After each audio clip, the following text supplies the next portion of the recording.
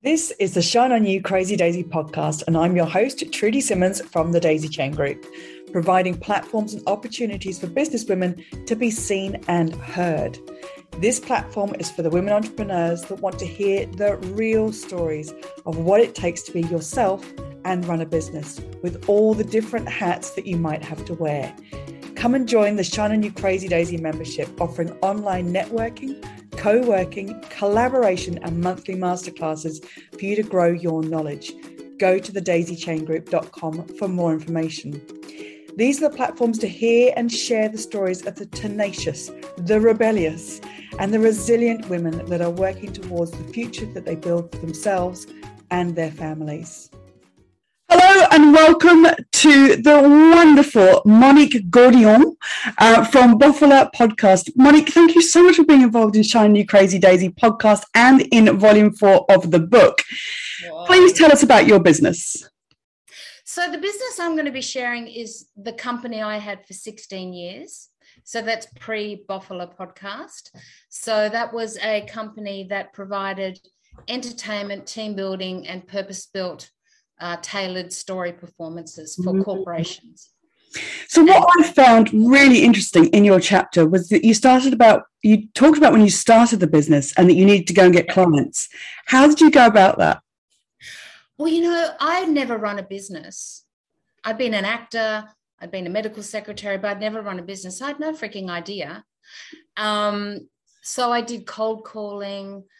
And, that was just awful. So then I started going to networking events, women's networking events, small business networking events. And I was getting little bits of work, but that didn't work for my business because they were too small. They weren't going to have these events that cost money, really. So then, and I got into the local paper, so editorial pieces. So I didn't pay for marketing ever. My whole 16 years. And then I joined Meeting and Events Australia, which is a networking, it's an organisation for those in meetings and events. So as I said in my chapter, they really didn't want to have anything to do with me for a good year. But I just persisted. And really, I knew nothing about the meetings and events or big corporates. So it was a training ground for me. I just listened and learned. It was brilliant. That was what was fascinating about reading the chapter and knowing you as I do, is when you've got this massive personality and you're like, hey, I've got this wonderful thing. I want to tell you all about it. And sometimes when we walk into a room, the act of listening and stopping and stepping back is almost better for the growth of things in the long term. But you definitely had a long ride of it.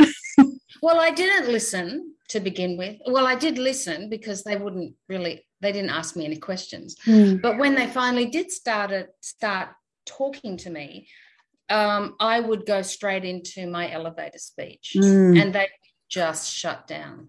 Yeah. So what I learned to do was listen and ask questions. So get to know people, not just for what they do at work, but how many kids they've got, the typical networking skills. So I learned to be a networker. And it is the best, most fun experience because I love connecting with people, but it's about listening. Yeah. And until you listen, you really have no idea what their needs are. So how can you pitch anything? You're just shooting in the dark. So, and people love to have people who are interested in them. Yeah. They like to be liked, Yeah. So I was very authentic. I wasn't false because, people can clock that a mile away. Yeah. That false niceness, and it's awful. So really be authentic in the networking. And I talk about all the time building the know, like, and trust factor. And when you're going to networking, if your main objective is to turn up once, shout what you do, and then leave, and then say networking doesn't work, it's not the game. You've got to be in it for the long haul of getting to know people so that they can then like you and trust you to recommend you to someone else. And that's exactly what you did and you learned for yourself. And I love that. It took me 2 years. Mm. And I've got to say, because I'm in the meeting and I was in the meeting and events industry, I ended up sponsoring the entertainment at one of the annual conference. Mm. And that changed my business because people saw me. Yeah. And we're probably going into another one of the questions here, but what I did was unique. So that's where the purple cow comes in. Right. Tell me about the purple cow and how that has helped with your storytelling. So Purple Cow is a book by Seth Godin. It's a marketing book. Mm-hmm. And it's, as I say in my chapter, you're driving along the road, you see lots of cows, black and white cows, brown cows. But if you see a purple cow, you go, heck, what's that, right? So it's about knowing you know what you can do and be a specialist in that and differentiate yourself from other people or from other services. Because usually there's lots of people who do what you do. Yeah. So what I did is in my 2 years of listening, I saw where there were gaps in what needs weren't being met. And I brought something to market because that's what I was doing. Mm. And I expanded because that really worked. So I replicated what I was doing in other forms. So basically what I was doing was providing memorable experiences where people connected, because people don't connect at conferences or at events. They just talk about their kids or they talk about work or golf or whatever. So by getting their mind off those things, so that's what made the event memorable, because they had these great experiences. So the client was happy because everyone's going, oh, I love that. That was fantastic. So then they would invite me back again, and then they would tell other people about my services. I didn't need to market. My business ran on referrals. So if you can find how you are, where you're a purple cow, where your purpleness is, read the book, because that really says it all. But so basically I would tell stories from events to the clients, and they would go, oh, okay. And then it's fascinating when we can look at what we've learned in corporates, when we all used to work for corporate organizations, and when people talk about unique selling point. Yes. And I've seen business coaches do that with a mocking voice of, oh, you've got to know your unique selling point. But that's what Purple Cow is. It is being unique and being able to sell what you want to do in your unique way, because we are all unique in what we put out. I love it. Yeah. And, and that's where the listening comes in, and that's where the authenticity comes in. And I'm kind of shooting ahead here, but you need two things to be able to network, I believe. One is you need to be authentic, and you need to be confident in your authenticity. That's how you can be the purple cow. If you're pretending to be something you're not, all right, so if you're like I am an extrovert, but when I joined that organization, I'd hardly said a word because it was intimidating, right? And I wasn't in the corporate world prior to that. I was an actor, but acting doesn't sell services. Yeah. That's putting on is a script and stuff. Anyway, so if you're authentic and you're confident in your authenticity and supremely confident in what you're offering and not trying to be like someone else, then you can get clients. Easy, Tell us one of your favorite business stories really quickly. Okay, now, this is a great one. So, I've been in business a while. I was, for some reason, I was in the city town hall, Brisbane City Hall, and I was doing this really big event for an international conference, and it was called Welcome to Brisbane. And when I was in the town hall, I saw the Lord Mayor's 2IC, or whatever his professional title is, and he hopped in the lift. So I hopped in the lift, and I said, hey, how are you? And I said, I heard you're the blah, blah, blah. And I said, look, I'm doing this big conference, international people, called Welcome to Brisbane. There's a big multimedia element to it. I thought how cool it would be if the Lord Mayor could do an introduction and welcome everyone to Brisbane and talk about whatever his latest pitch is about Brisbane. You know, it's this kind of city, whatever.